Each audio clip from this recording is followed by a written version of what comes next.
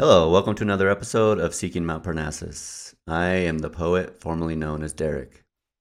And I'm Katana.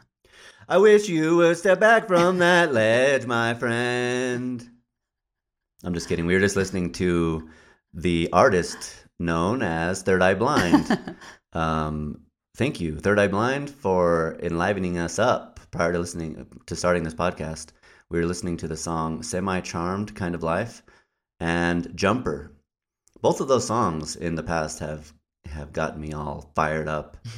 I don't know if it's the darkness, the deep pull of emotion that they talk about, the willingness to be open and explain the meth binges, the cheap sex in the night, the disturbing visions, the friends who have jumped. How many friends have jumped? Dear God. Thank you. Third Eye Blind. We are not Third Eye Blind, however. We are here. Our third eye is quite wide open, and we are on the precipice of a new age. The age they've been talking about since like 1969, since the Summer of Love, I believe. The age of Aquarius, kind of. Yeah. Pluto is in Aquarius. Yes. It just entered. We're at the full moon right now, which is exactly opposing the sun in Aquarius and Pluto in Aquarius. The full moon, which is in Leo today, right now, pretty much, is opposing the sun and Pluto in Aquarius, and it's where we come to you now in an Aquarian state of being. Wish you would step back from that ledge, my friend.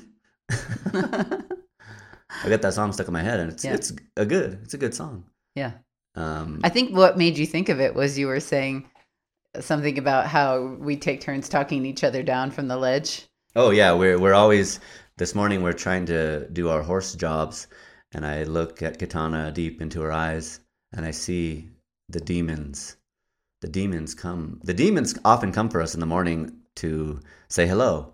They say hello by way of fucking with our minds. Sometimes they get in there, and we have to expel them like shamans in the mist. So that we had to do that this morning. Katana was feeling a little rough. We were both feeling rough. I was feeling rough the other day. And we're constantly having to talk each other down from the ledge. Please don't jump today if you can. And we're able to get each other back away from the ledge and calm down back onto the couch to warm up and recalibrate our systems back to the reality of the fact that we're alive and we're in love and everything is excellent if we believe it is, and if we feel it. So thank you again, Third Eye Blind, for popping in and letting us know that it's okay for the demons to come, and that's fine. That's okay. And do you want to read your poem? Yeah, I have a poem. I wrote this poem on the new moon. We went to Taos, New Mexico, and we were staying at a bed and breakfast, and I wrote this poem in our suite. Well, it was just a room, but it had a fireplace. The name of the room was called Fetish Bear. I did not know prior to this that fetish has something to do with Native American culture or something. A fetish is almost like a talisman, or something. So we were staying inside of the room called Fetish Bear, which is really just like the embodiment of the spirit of the bear. And in the room, I wrote this poem. However, I did not put a title on it because we were going to burn it. But after I wrote it, we decided not to burn it. So here we go. Here it is for you. Cosmic winds, be aware. We have moved on. We are on to the next skin. Our souls are grabbing hold of the hawk's spirit, flying free into the great beyond, free from deception. Mystical monkeys dance upon the grave of despots. Usurpers of the soul are put to the sword. Night, night, false lover. Sick witch from hell. Child karmic propulsion. the nouveau soul startling, begins again. With the eternal energy of the new moon, we are free, magnetic acrobats, prepared for extra amounts. Henceforth, follow me. Beautiful. Thank you. Today we're talking about Pluto. Possibly. We're talking about the Aquarian way. What way is it that we're living? We're living in a way that's Aquarian. We've got in our composite chart, we have an Aquarius sun in the 11th house, which means that we may have to do outsider type of things in the community, perhaps, being that it's in the 11th house. So we wanted to give a lovely feeling to the Aquarian way of being.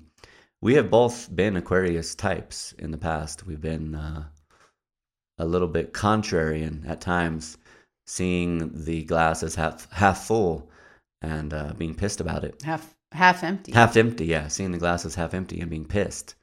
But we want to embody the happy, excellent qualities of Aquarius in this time as Pluto shifts into Aquarius, because Pluto is going to be in Aquarius for like 20 years, perhaps. Yeah, it's a long time. I know we looked ahead. I didn't write the date. I can look, though. Yeah, the last time the Pluto was in Aquarius was 2009. No. Am I getting a different thing? Yeah, you're mixing up Pluto. I mean, it's probably been, it's over 100 years. Oh, geez. It takes like 180 years for Pluto to go all the way around. Oh, shit. The zodiac. Oh, yeah. Either way, I was thinking of a different transit. I think it's like Uranus and Saturn conjunction. Oh, yeah. We were looking at Cosmos and Psyche by Richard Tarnas, and there was an example about Moby Dick where there's these Saturn-Uranus. There was like a Saturn-Uranus-Pluto conjunction once, and it helped out the writing of Moby Dick. But it relates to Pluto anyway. So Pluto is going to be in Pisces in 2044. Oh, my God. Yeah, so we got 20 years. Yeah, 20 years. And, it might pop in at somewhere before that. I'm just jumping ahead by years. So the way it works with all the planets is they're going forward and then they turn retrograde. They don't actually literally turn retrograde, but from our perspective on Earth, it looks like they're going backwards. Right. And so all the planets do this except for the sun and the moon. So it makes a little bit of headway, but then goes backwards. So Pluto being the furthest out from us, it seems to move the absolute slowest. So it only moves a couple degrees every year, and it moves forward a couple of degrees, and it moves back again. So Pluto just went into Aquarius for the second time. It went in the first time in the spring of 2023, April to June of 2023. But then it went retrograde back to Capricorn from June till just a few days ago, January 2024. Right. It's going to stay in Aquarius now until September 2024. Then it goes back one final time into Capricorn, September to November 2024. And then it will come back to Aquarius and stay there. Looks like till 2044, but it's possible that it'll retrograde, hit there before, and then it will definitely retrograde again and go back. So it's slow, and then it doesn't move the same speed in every sign. So like some signs, Pluto's 12 years, we've talked about that before. Right. But in Aquarius, it's going to be closer to 20 because of where it is in the orbit. Pluto's orbit is not a perfect circle. It's like an oblong. Right. Pluto in Aquarius, the reason we're talking about this is because we have been living in a Pluto and Capricorn world for the last... Yeah, since 2009. Maybe that's what you're thinking of. Possibly, yeah. I know it switched at some point, and so anyway, we've been living in a Pluto and Capricorn world. So if it started in 2009, what has changed in our daily lives since 2009? We've gone from 2009 till now. We've been living in a type of world, a type of energy, and that is coming to an end. We're moving on to a new type of energy.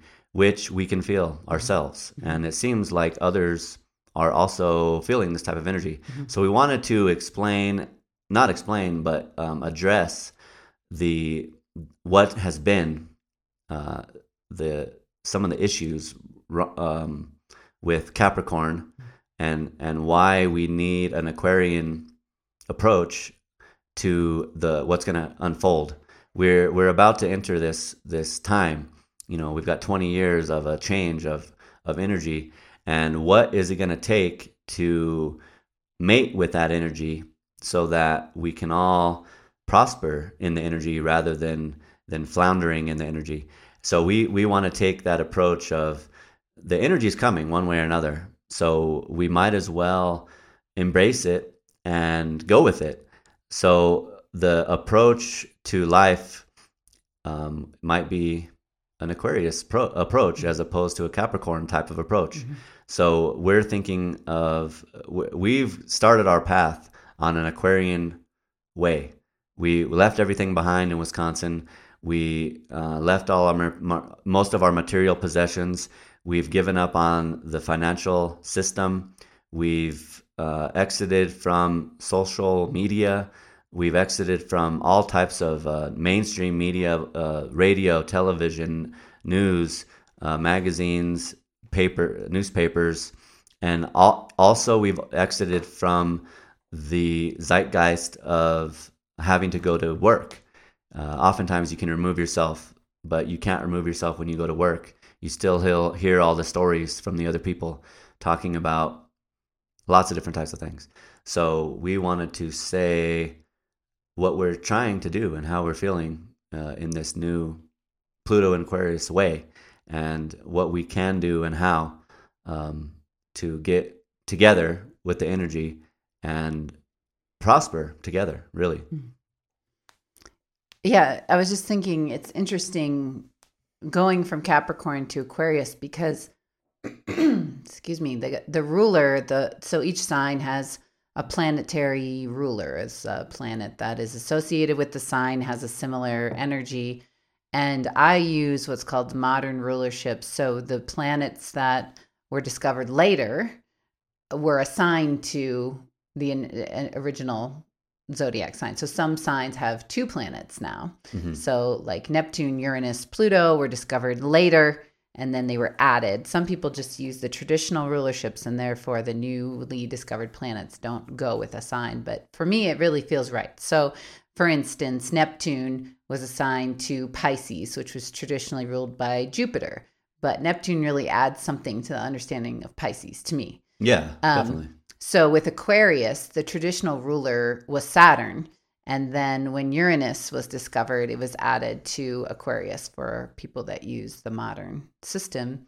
And I think it's really interesting to look at the 2 of those because Saturn also rules Capricorn. So the sign that Pluto just came out of, Capricorn, ruled by Saturn.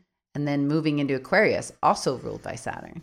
So then Uranus brings in a whole lot of other things that I think are really important to understanding Aquarius. But the Saturn piece is interesting because it's related to what you're talking about regarding systems, authority, tradition, rules, limitations, all those kinds of things that come out with Capricorn, like the dark side, authoritarianism, fascism, control, demagoguery. Yeah. And sticking with tradition regardless of what's happening now, like allegiance to the past. Right. Whereas Aquarius has this feeling of the future.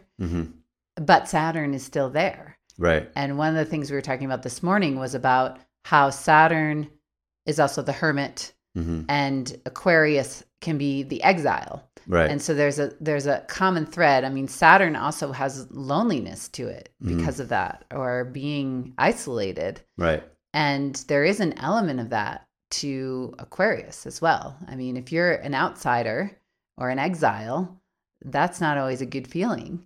Humans generally want to be part of, not outside of. No. And it's essential. It's essential for our survival to have connection, but it's also appears to be essential to Aquarian innovation to remove yourself, like Right. you were just saying. Mm-hmm.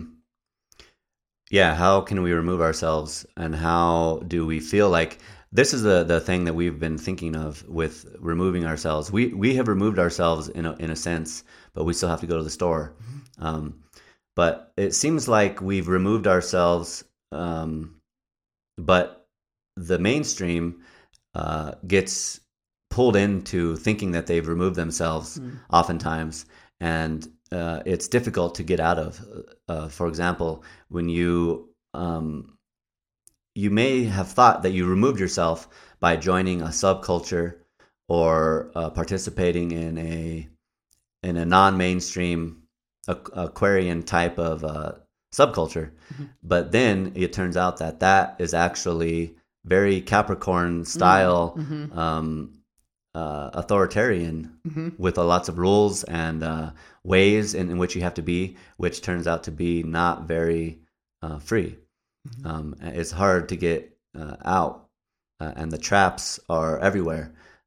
So I think that it's not as black and white as just I'm going to go to Siberia and exit. We're now living in a technological age where there is no exile. You can go to Siberia with a smartphone and be in the same consciousness as being in the center of Manhattan.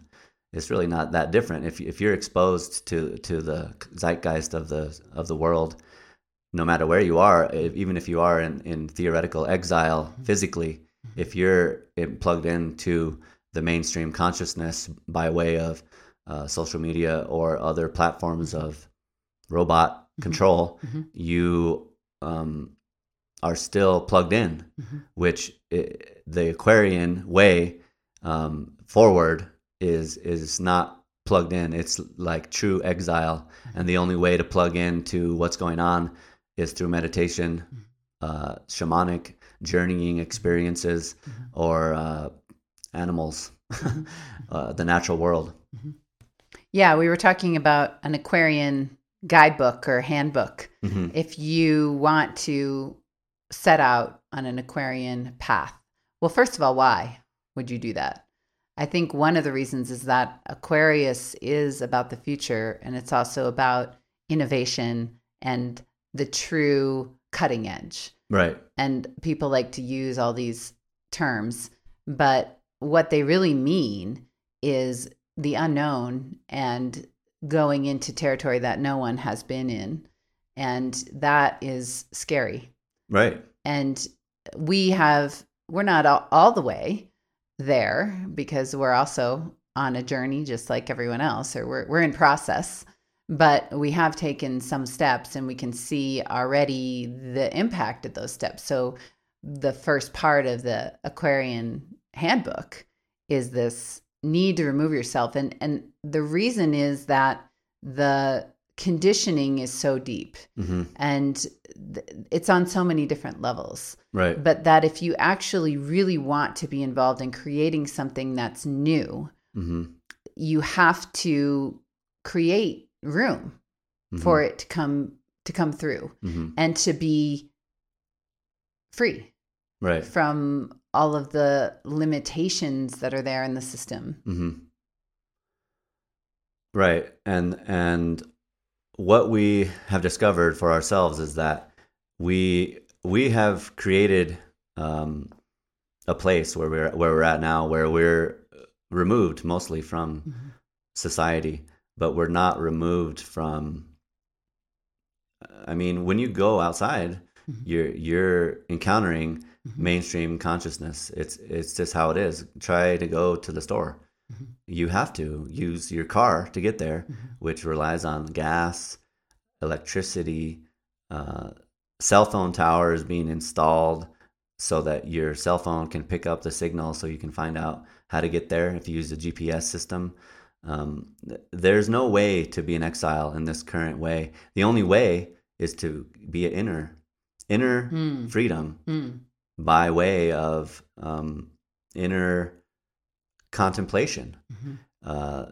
Thomas Merton has a book called "The New Seeds of Contemplation." Yeah. And this is not new whatsoever, but it is new in the way that it's not as easy to be a hermit, and it's not as easy to remove yourself from mainstream consciousness, no matter how hard you try. Even a monk now living in America has to get, his attendants are exposed. Who knows who's exposed to the mainstream consciousness, which could pervade even the most happiest, enlightened on the bodhisattva path. If you're not if you don't have inner freedom from your own ego and from the demons that come to get you each day, every other minute, then you're victim. You could be victim or prey to collective consciousness, which is always glued to the old paradigm. The new paradigm, it never becomes a new paradigm until like 15 years later. Yeah, or if you're longer. lucky, yeah. I mean, like in the Army, even in 2008, when I went to basic training, I got issued an Alice pack, which is a rucksack. This rucksack I was issued, it was the same exact style of rucksack they had been issuing since Vietnam. And I went to basic training in the year 2008 after being in a new type of war, an insurgent type of war for like 7 years before that. I still, so like the old paradigm never wants to die. And the people that are glued to the old paradigm are glued like very deeply in every facet of material reality. And the new cutting edge will not even be seen for quite some time. I mean, how long ago was it that it was just an idea to be able to send an email? Even people were sending emails in the 90s. No one started using that ubiquitously until the middle 2000s, really. I mean, that's a long time. And that's just how it works. So being that we're on the edge of the Pluto and Aquarius, we are on the cutting edge. That's where we're at right now. Katana and I have I mean, we haven't really chosen. We have no choice, because this is just how we are. Our life experience has propelled us into this way that we are, and we are finding ourselves on the frontier, an actual frontier where there's no map, there's no guidance, there's no help, there's no examples of what we should do. We could look to the past and get ourselves motivated by Ram Dass or Jesus or any other spiritual teacher, but we can't replicate exactly what was done in the past, because it won't work. We're living in a different age, in a different way. And when Pluto is in Aquarius, that's just the energy that there is. We can't try to be, just work hard and pull ourselves up from our bootstraps and think that that's going to be the answer at this time. The answer is going to be an answer that we simply don't understand, and we haven't even figured out ourselves. And we're going to have to try to understand. And yeah, I don't know. Yeah, it's making me think of the story of Mount Parnassus, right? And the inspiration for the name, because the Capricorn impulse, like you were saying, is preservation. And there can be a high side to that, like we've talked about in previous episodes about what we want to preserve from human existence into the future, and how some things are important to preserve. But the Aquarian side, or now that we're in a more Aquarian energy, it's not about preservation, it's about innovation and building something new.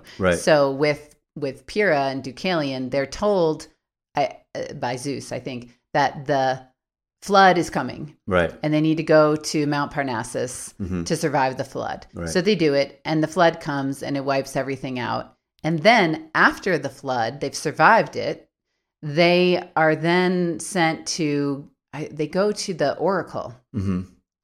And she tells them that they have to throw the bones of their mother over their shoulder to restart humanity. Right. And they're all distraught because they take it literally. And it's a sacrilege to dig up the bones of your mother. And how are they going to do this? So they spend some time reflecting, and they come up with a symbolic solution, which is to use stones, which are the bones of the earth, the earth, our mother. And they throw these stones over their shoulder. And then new humans are created out of the stones, and they start again. Right. But I think the interesting part of that is that they have the same conundrum that we have, which is they don't understand what they're supposed to do. Right. They don't know the answer, and the guidance they're given is symbolic and in the cryptic method of all oracles from the beginning of time. Right. A very Pluto, the shaman is not literal. It's not going to tell you, here's exactly what you need to do. Right. It's going to give you these messages, and those are the kind of messages we're always getting. So our symbolism and the way that we've learned to read the environment and astrology, of course, is that it is a helpful guide. At least tells us what's happening on a bigger picture, so that we can recognize what's happening. It's a clue.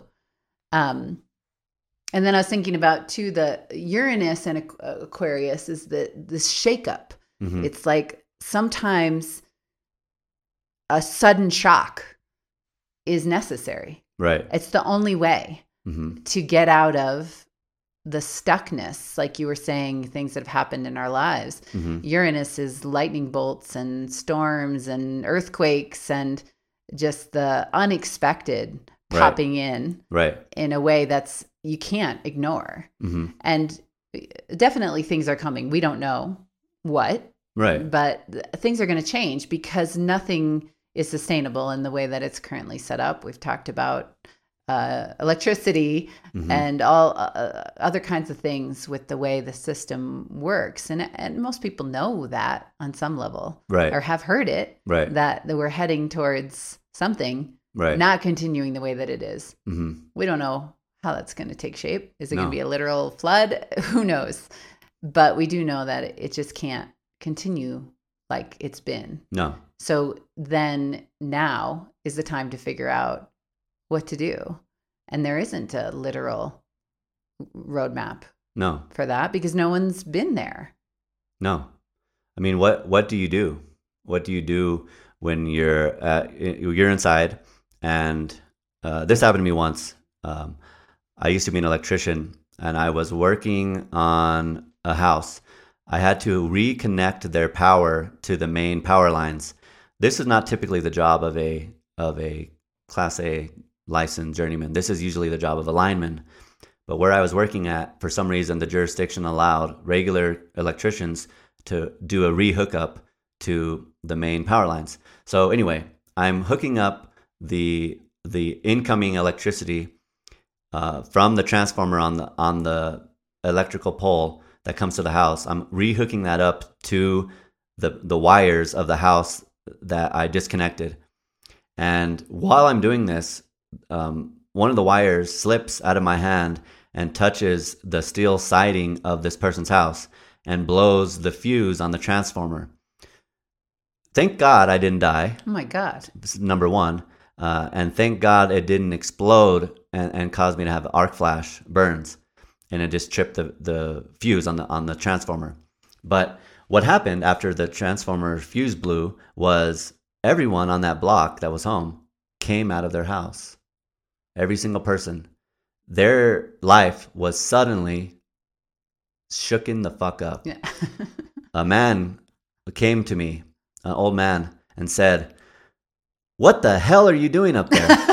I was watching, what is that show? The Price is Right. Oh, of course. And there's no power. What happened? And I said, I accidentally tripped the transformer. It's probably going to be an hour or longer till they come and fix it. And I looked up and down the block. Everywhere I looked was people standing there wondering what the fuck had happened. They had no power. Their life had been suddenly changed. They had no heat. They had no, if they were using a well, they had no way to get water up from the well because the wells are operated by electric motors. If there's no power, there's no water. If there's no power, there's no heat if you have a furnace. if there's no power, there's also no router because it can't connect to Wi-Fi. It needs power. So all these people suddenly realize that. And what is going to happen on Earth when people, there's some sort of shakeup and people have to come out of their houses? What are they going to do? What are we going to do? What is everyone going to do when we're faced with reality that, oh my God, we've been living in a fucking cocoon of comfort. We've been living in a false reality where they pipe in electricity, they truck in food thousands of miles to another location to bring it to your store. What will the people do when they have to come out of their house? We might have to find another way, and it might not be the way that's been happening, you know? Yeah. So if you view it as training, warrior training, preparation for building something new, the best thing you can do is practice the skills. And I mean, we haven't actually written them out, but I'm starting to think it through. The first one is something around questioning, just starting to question everything. Right. Start questioning assumptions that you make. Start questioning your own thinking patterns, what other people say. We've talked a lot about that on the podcast because it's largely what we're doing here. Right. But I think that's one of the first steps of the Aquarian awakening is questioning. And it's a big theme for Aquarius. Then the next thing is probably listening and paying attention to the information that is available. You know, there's a lot of linking of technology with Aquarius and Uranus. And I just have this instinctive reaction to not want to talk about that. Yeah. But I think maybe, I mean, because technology is considered the cutting edge and it's new and it's, you know, people are so wowed by this technology and this culture. Although it is really funny because it's all dependent on electricity, which we've talked about before, being this old system that actually hasn't been changed or innovated or improved in any way for what? How Since, long? The late 1890s. Yeah. Roughly. So we're coming on 150 years.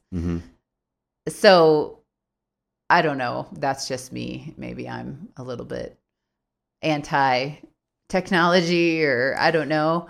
But it doesn't feel like that's it. Well, I think the thing that we get wrapped around, we meaning everyone, is that technology is only what we understand. You know, technology is just, when there was a caveman, technology is a circle that is a wheel.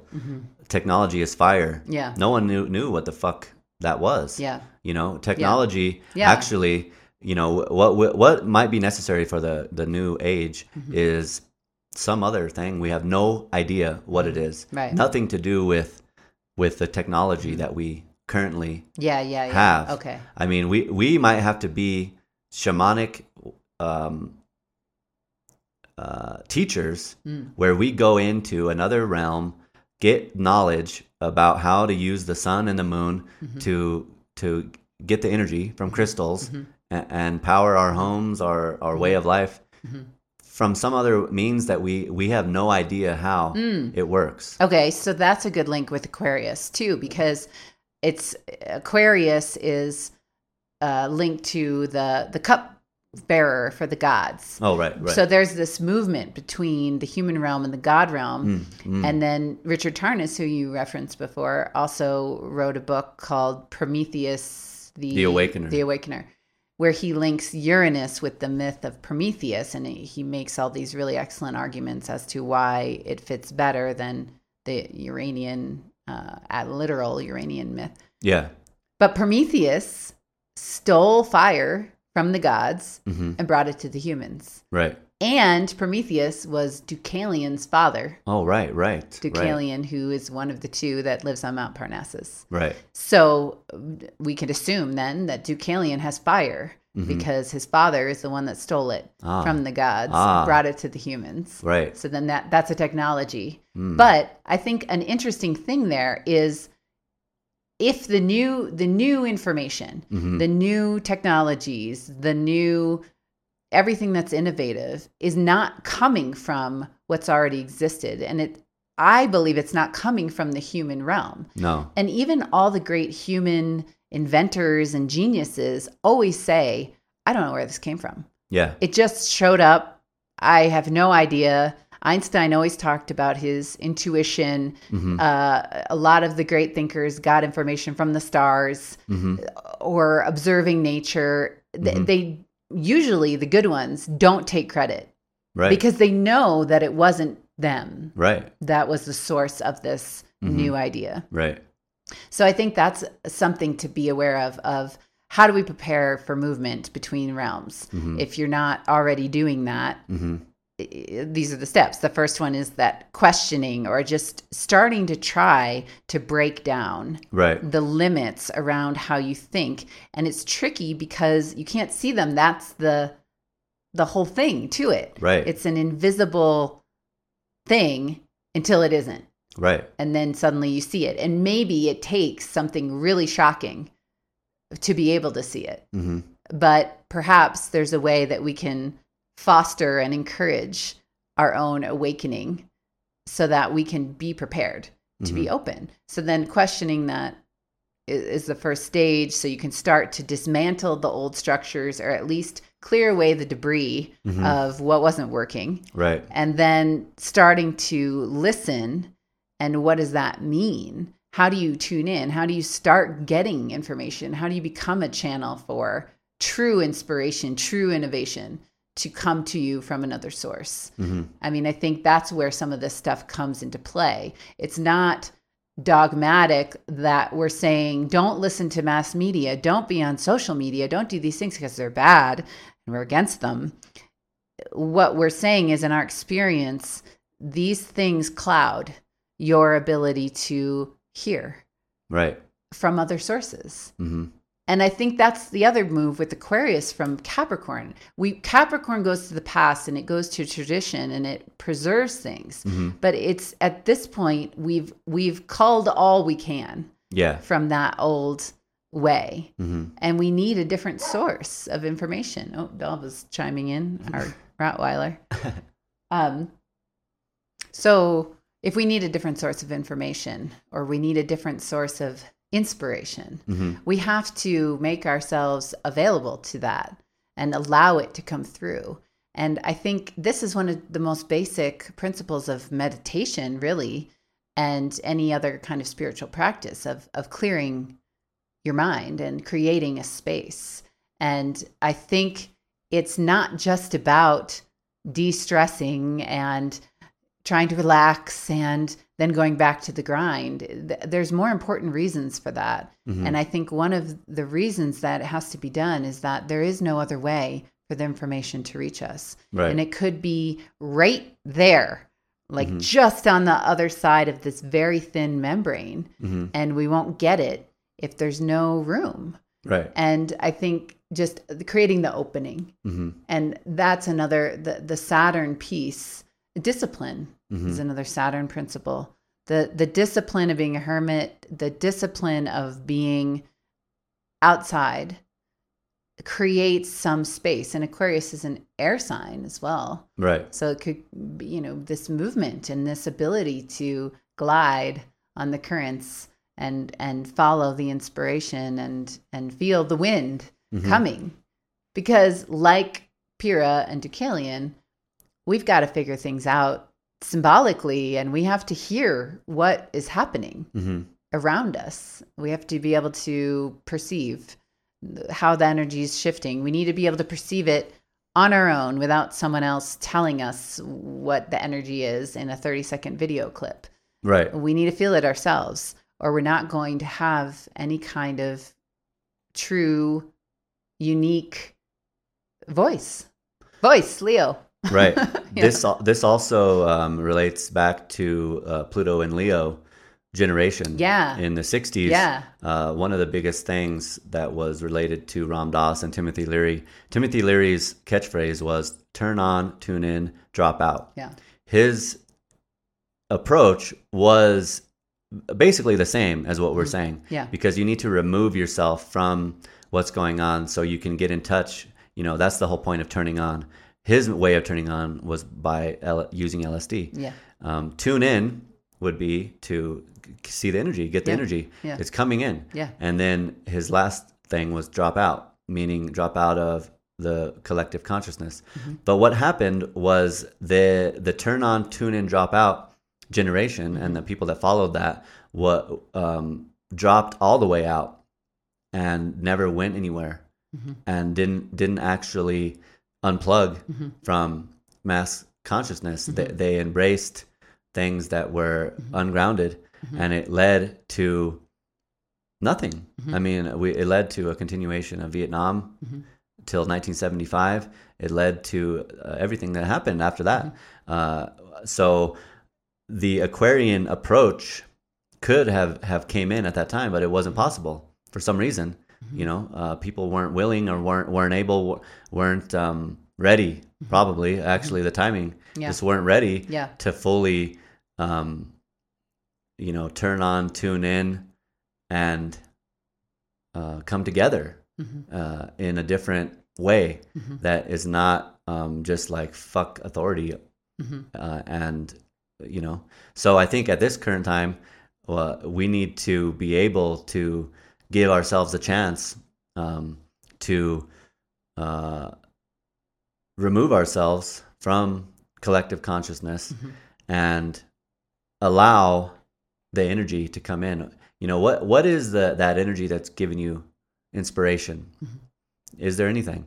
And if you can give yourself some room to feel it, to hear it, maybe there is something, and I bet there is, but you're not going to be able to carry it out Saturn style, Capricorn, the high side of Capricorn. You're not going to be able to discipline yourself into achieving the next Aquarian way of living if you're just stuck in the past and stuck to the collective ungrounded ideas of how to be.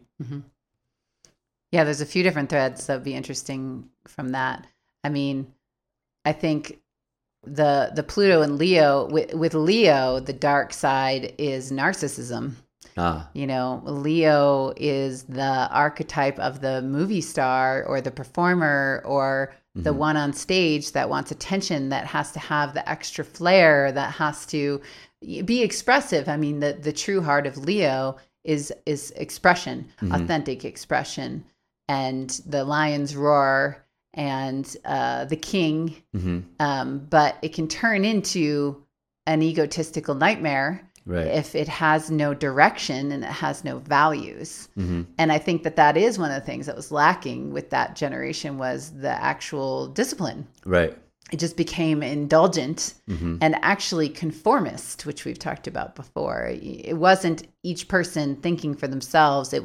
This became the popular thing, which is just spiritual materialism or political conformity, some other form of materialism where you're just following along, actually, with what the popular thing is. And there's a lot of that going on now. I mean, we're in Santa Fe now, and we see a lot of evidence of spiritual materialism. And there's so many people that are superficially interested in different spiritual topics, but it seems like a lot of people are just doing that because it's cool. Really? Right. I mean, it's a popular thing to do, and it makes you seem like a cool person to other people, maybe. Right. I don't think that way, so I don't know, but that's what it looks like. Right. So that was one thing I was going to say about what you were saying, and then there was another one. I'm not sure. I was talking about Timothy Leary and how it turn on, tune in, drop out. Yeah. How that led to the going nowhere. It just keeps going nowhere. We keep going nowhere. Yeah. Thinking we're going somewhere. Yeah. We're constantly... Oh, the collective. Yeah, the collective. Okay, the collective. This is another interesting archetype with Aquarius, because Aquarius is strangely linked with the collective, even though it's the exile. You're not an exile without being in relation to the group. So Aquarius has this tense relationship with groups, like, in a group, out of a group, wanting to somehow be connected to a collective or a movement or the whole. Mm-hmm. And then there's the idea of the collective unconscious that came from Jung about this. Somehow there's something existing that connects all of humankind. And there are, this is a dream world. This is the unconscious world. This is the world of metaphors and symbols, right, where you could find the same symbols all over the world throughout history. Mm-hmm. Why? Jung's theory was, well, this comes from the collective unconscious. It's in our DNA, or it's somewhere in our minds. And, I think there's more advanced understandings of that now, spiritually speaking, how does that work? But there are different levels of the collective. There's the collective mainstream bullshit, but then there's also this other level of the collective unconscious in a good way, of like the source of inspiration that we can tap into. That actually isn't ours. It's not even human. Right. That to me is where astrology comes from. It's what astrology is describing. Why do we all feel this energy? Even people who know nothing about astrology and would mock it mercilessly will sometimes acknowledge they feel different kinds of energy, and it's in line with what everyone else is feeling. Right. Why? Right. To me, that's like it's the other dimension, or it's the other side of what's going on, which is the good kind of collective. That's the place where we do want to tune in, but not to the collective bullshit. Right, which is the tricky part with Aquarius. It's really tricky. This is what we don't know what to do. Here's a news flash again, once more. I don't know what to do. I'm not 75 years old. I haven't done everything. I haven't experienced everything you can experience. What I do know is that I know that I don't know. I know that I do not know what to do, and I am okay with that. I'm okay. I'm okay to not know. I'm okay to accept the earth. I'm okay to accept the energy that I'm getting, and I'm okay to just be myself. But I understand that I don't know everything, and I don't even attempt to say that I do. And that is one of the first steps to allowing something else to be possible. Right. The Aquarius energy of the collective and being in relation to the collective is, I don't know how we're going to be a part of a community. As far as I can tell now, we're outsiders everywhere we go, everything we do. But maybe there's something that we don't know that will cause us to be in relation to the community more than we ever thought we were going to be able to. But it might be that the collective shifts, and then suddenly we're actually a part of it, unknowingly, but just by being ourselves and being open. Yeah.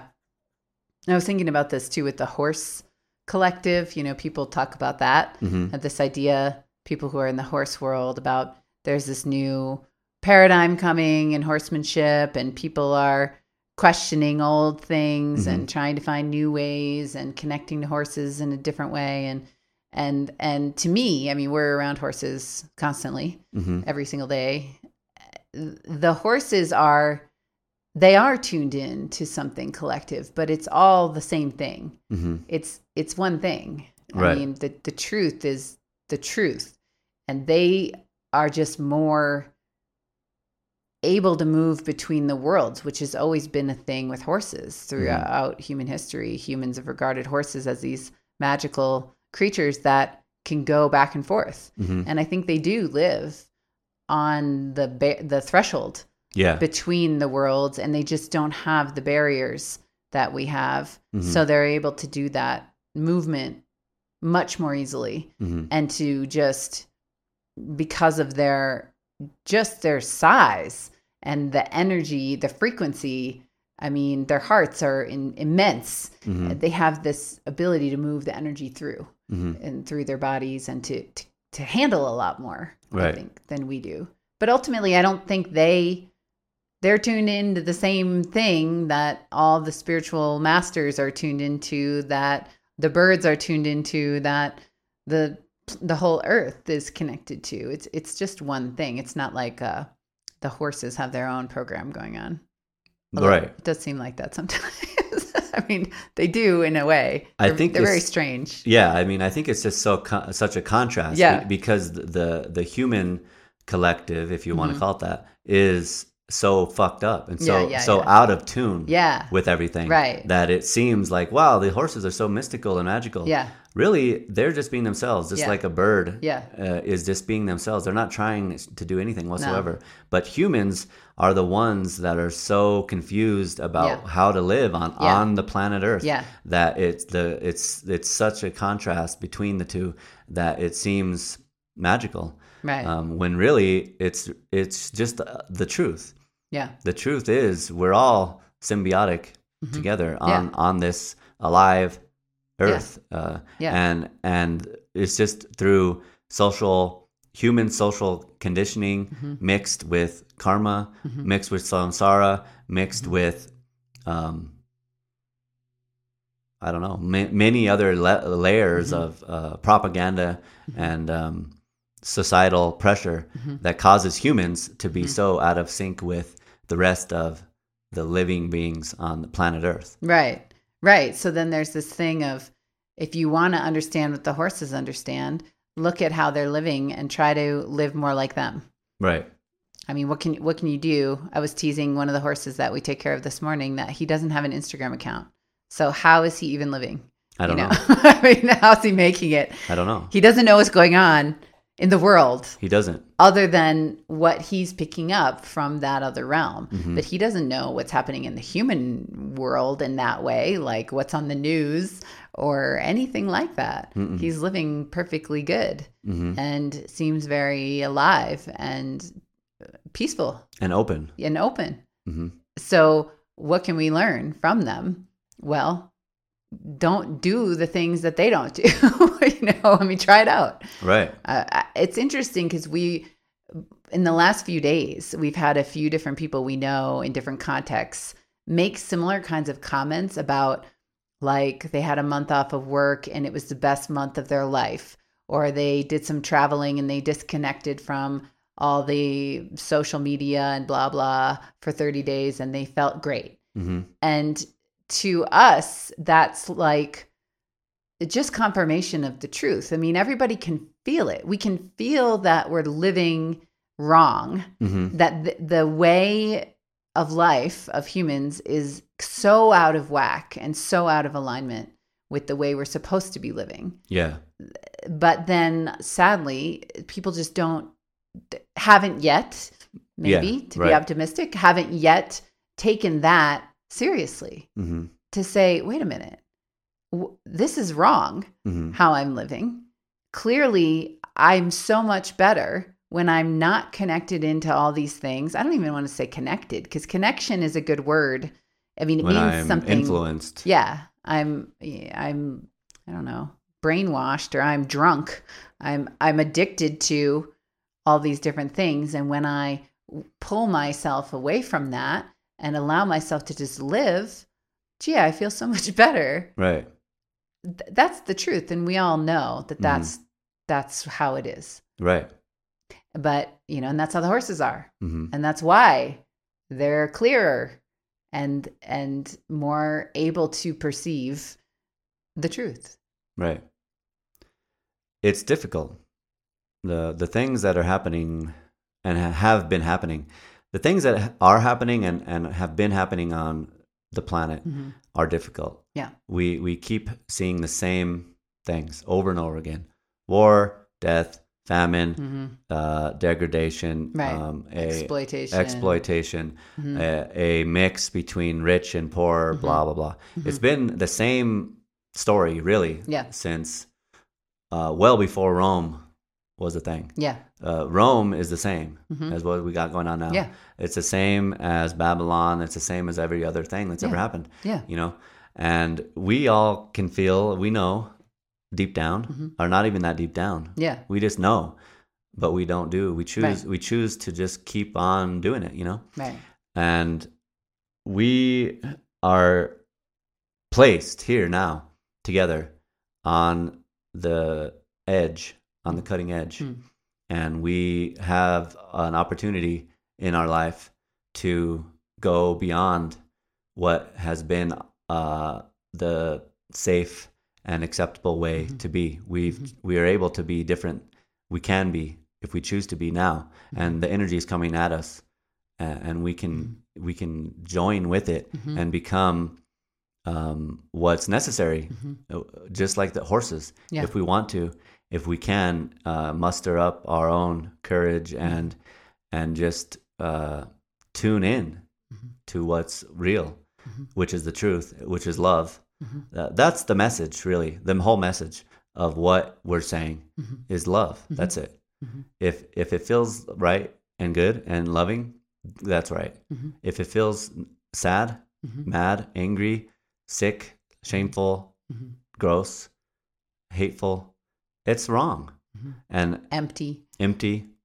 Those are the things to help you, so you can know. And this energy will be here for a while, so we can together as a collective force join with it and just say, okay, maybe there's something new. Maybe there's a new way to do things. Maybe there's a different way. Maybe there's 2,000 different types of ways to do different types of things. But if we're open, we can feel it and see if it's right for ourselves, and then pursue what's necessary, what's not. And the things that won't work will just fall away, which have been happening for years and years. And the things that are meant to stay will flourish and grow. But without our own energy and our own courage and our own ability to see the truth, we can't be granted into the garden without first taking our armor off. Yeah, beautiful. I'm thinking about Pluto. You know, Pluto, the archetype of the shaman. What does the shaman do? And what does Pluto do when it moves into a new sign? What's it going to do? I think that obviously the best way is for it to go into seeing what's there. It's like an assessment or an inventory of what's happening. And that's what we were saying about just starting to question, starting to look very deeply. Pluto wants to look very deeply, wants to see the truth and get to the underside of things and the shadows. And the shaman has to be able to face the demons head on, but then know how to handle them and fight them as a warrior, really, and then come back and possibly go up to the other realm. I mean, you can think of it in a lot of different ways, but there's a vertical way where it's the below, the shadow world, and the above, which is the spiritual dimension, the realm of the gods. And the shaman is able to move through these, and then the human realms in between. That the shaman can move up and down, can go down below, figure out what's happening, come back up, go up above, and that there is going to be a constant movement back and forth between those to get the information, balance it out, take it back to the humans. So, I mean, it's an interesting thing. I was also thinking with Pluto and the demons, and we keep referencing this, but we've been talking quite a lot about it. So maybe we should say what we're learning. Yeah. I mean, and it's related to the collective and Pluto. It's that the demons that we face individually are not actually individual. Right. And that's where this collective unconscious, the collective, what's going on, we're all connected. Because tying back to the beginning with the suicide, step back from the ledge, why do so many different humans experience the same feeling? The same feeling of hopelessness, despair, darkness, shame, rage, all the terrible things. I mean, those feelings are not unique. No. So many people feel them. And what we're finding as we go in to face them is that they're not us. Right. They're not us. There's some kind of outer external force, right, which is an old way of looking at it. Of the shaman would say you're literally possessed by a demon, right, and you have to get it out. But that is what we're seeing, right, with each other and our own experience. And I think that I don't know, how does that connect to this thing with Aquarius? I mean, maybe it's, what do you think? Well, I think the Aquarius has the ability to go to the above, to the God realms, and get the Prometheus. Yeah. So if he has to do that, if that's the cutting edge, if that's what technology requires of him, then also he needs to be able to go down and fight and slash down, like we've said so many times before. Cut the demon's head off with a katana, and be free of the demons. Yeah, it's not you. Yeah, it's not your childhood. It's not your mother. It's not your Freudian nightmare. It's a demon, and a demon should not be fed. A demon needs to be straight up killed, and that's why it's been such a fierce hold upon humanity for so long, is that we've been led astray by collective thinkers of the time, that we are our own, we are all one, is really what's going on. And there is no I, there is no self consciousness.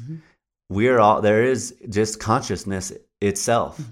And being that that's the case, there's also other realms and other entities, other beings that are not human and never were. This feeling of shame, hate, fear, that is not human feeling. It's a demon, and it comes to get you. Yeah. And it succeeds oftentimes if you feed it and say, you know what, maybe I am worthless. Maybe I do suck. No, that's bullshit. Right. The demon sucks. They're worthless. Right. That's why they're trying to get a hold of you, because they have nothing for themselves. They have no creativity, no ability to go above. That's not to say that fuck all that. The below, below is just part of the above. It's all one thing, So there's no need to be afraid and to go into shame. If you have a feeling and a outburst or a attack of a demon, just attack it back, cut it off, and move on. Yeah, it's not something to be shameful about, or even spend more than 3 minutes processing. Fuck you, demon. Goodbye. Next thing. Oh, beautiful. The sun pops out. Oh my God. I'm back alive and back into the real, what's really going on. Yeah, which is also about the collective, and then this reclaiming what that means, to say that this focus, this obsessive focus in Western culture on the individual is got to go. I mean, it's got to go. It has to end if we're going to move on into the next iteration, the next chapter, because what it's done is it has broken the connection between humans and try to make everything about, like you were saying, it's your individual problem. And it's on so many levels, but it is psychological as well, and spiritual. Well, this is your problem. Go to therapy. You try to work it out, you and the therapist. It's just not going to work, because it's not yours, and you can't do it alone. And we found that together, that if the demons pop in for me or for you, the best way for us to get out of it is for the other person to help us. So it will quickly break down. Yeah. if there's connection and love. Love will overpower it so fast. But if there's all this stuff about we're all just individuals, the individual is king. It's one of the biggest underlying things in this culture is about that. Individual rights, individual freedom, individual money, individual property, individual boundaries. I mean, we come across that a lot as a couple as well, because we're bucking the system on that too. Right. We're not supposed to be as close as we are. We're not supposed to be one being, the two of us. We're supposed to be two individuals with proper boundaries, and you have your life and I have mine. And, we've decided that doesn't work. Not for us. It doesn't. I don't even think it works for anyone. No. I mean, look around. How many happy relationships are coming out of that framework? I mean, truly happy, deeply loving, fulfilling relationships don't come from that framework because it's not the truth. The truth is love. Love is connection. Love is we're all part of one thing. So the more separate you become, the less you're in a state of love. And the more you're vulnerable. I mean, that's how the demons get you. Right. They can get you alone. Right.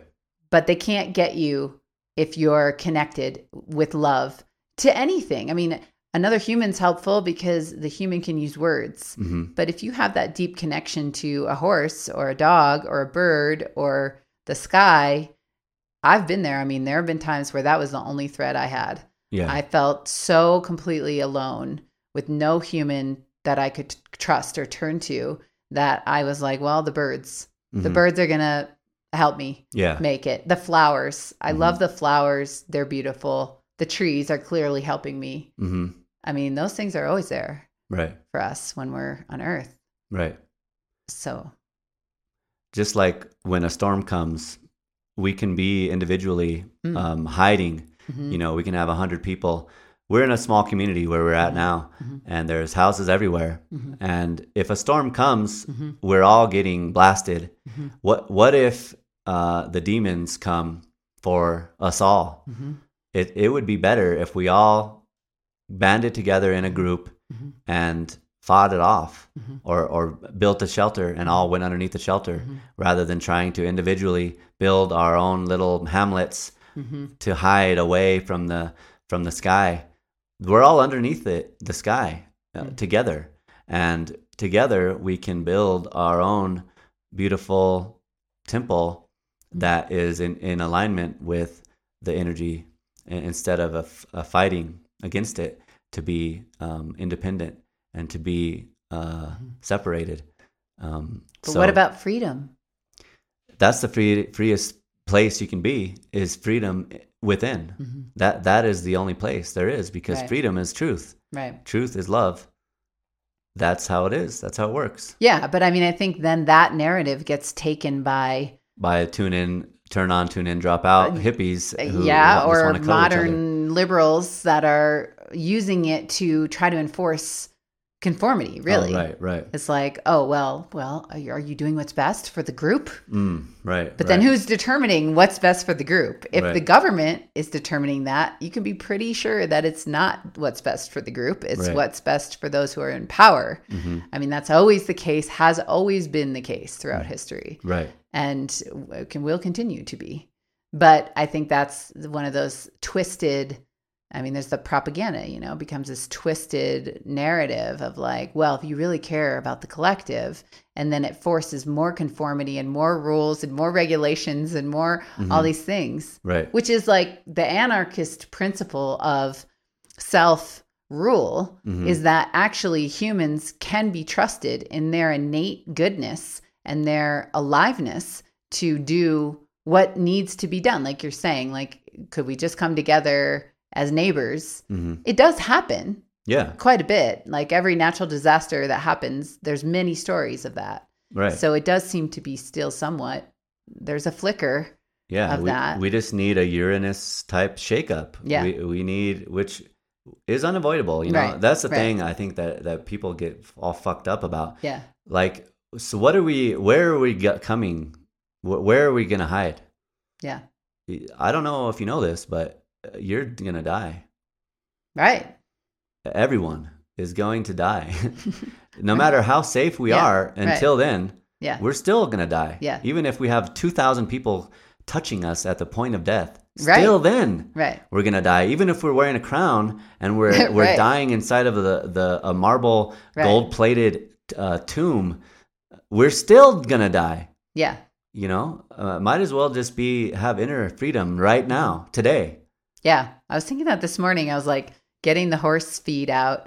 And for some reason, I just had this feeling of how short life is and how fast it goes, because we have our current lifestyle. We've set up, a way for us to be, we have a pretty good amount of freedom. Yeah. We're working, we're taking care of horses, and we're doing our own creative work, and we're doing other things, but we don't have a structure. Like, we don't have to be in a office 9 to 5 and whatever.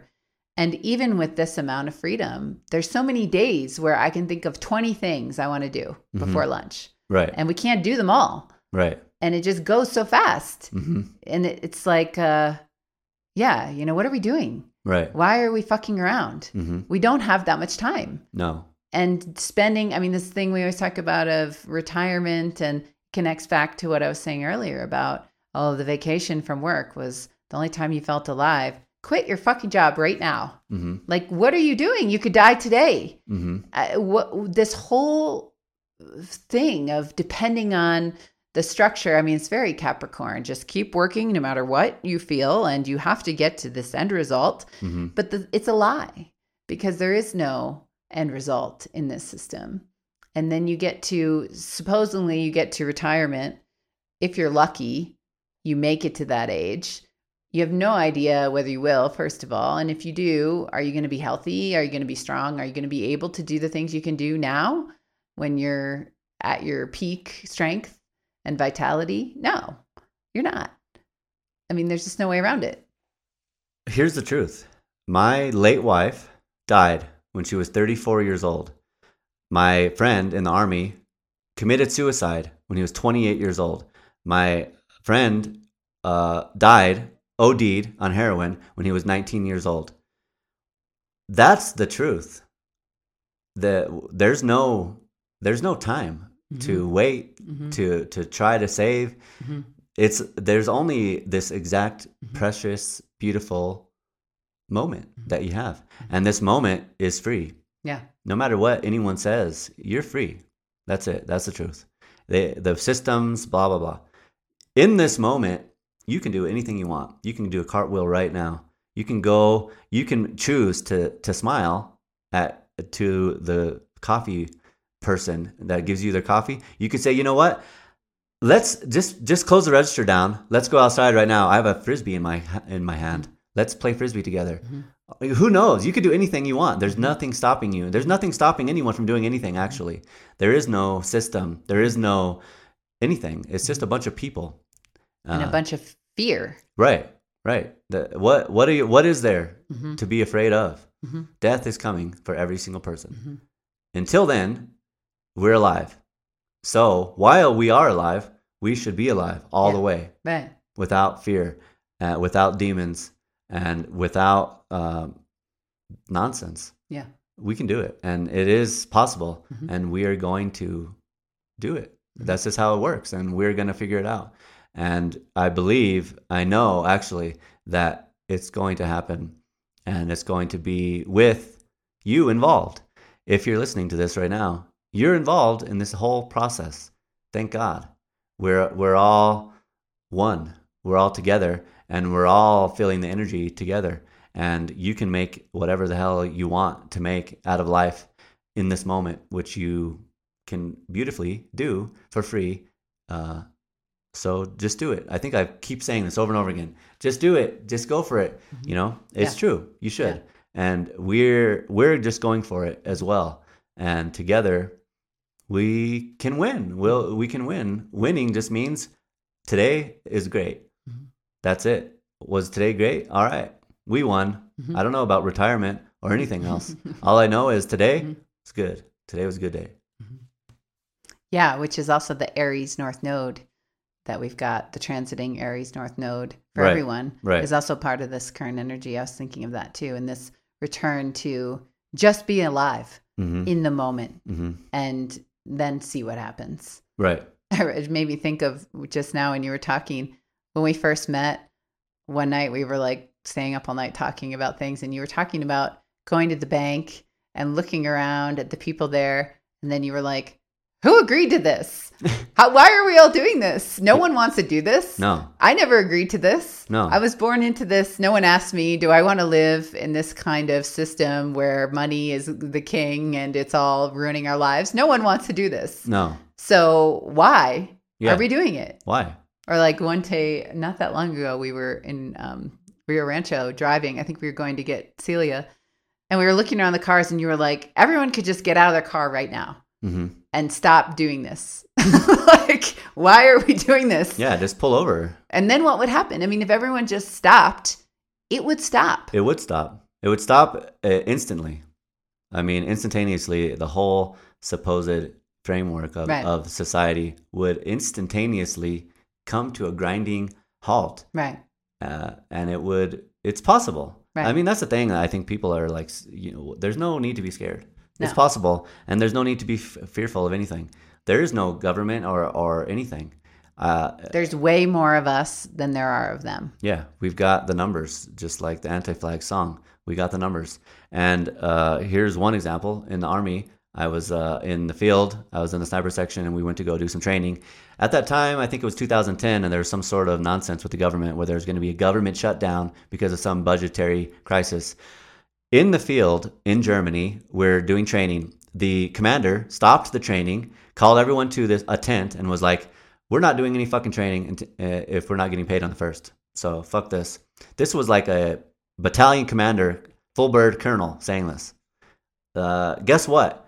There is no army. There's no authority. There's no jailers. There's just these people who have agreed or unconsciously agreed to do certain things.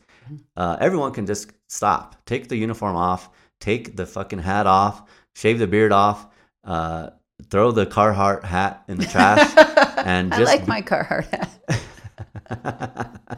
And just be yourself and just go with it. It's possible, and it's happening, and we can if we want to, and we're choosing to. We choose to. Yeah. Well, there's two. All right. Guess what? Hello, out there. There's two. Two is half of a rifle team. Two is half of a. You could do a pretty good volleyball game with four. One-on-one is hard, but if we had two more, we could have a volleyball game. Imagine if we had five on each side. That's a great volleyball game. That's the fact on Earth right now. Put it down. Go outside. If you see a human, join hands, say hello, and agree to be free. I don't think I can improve on that. Beautiful. Thank you.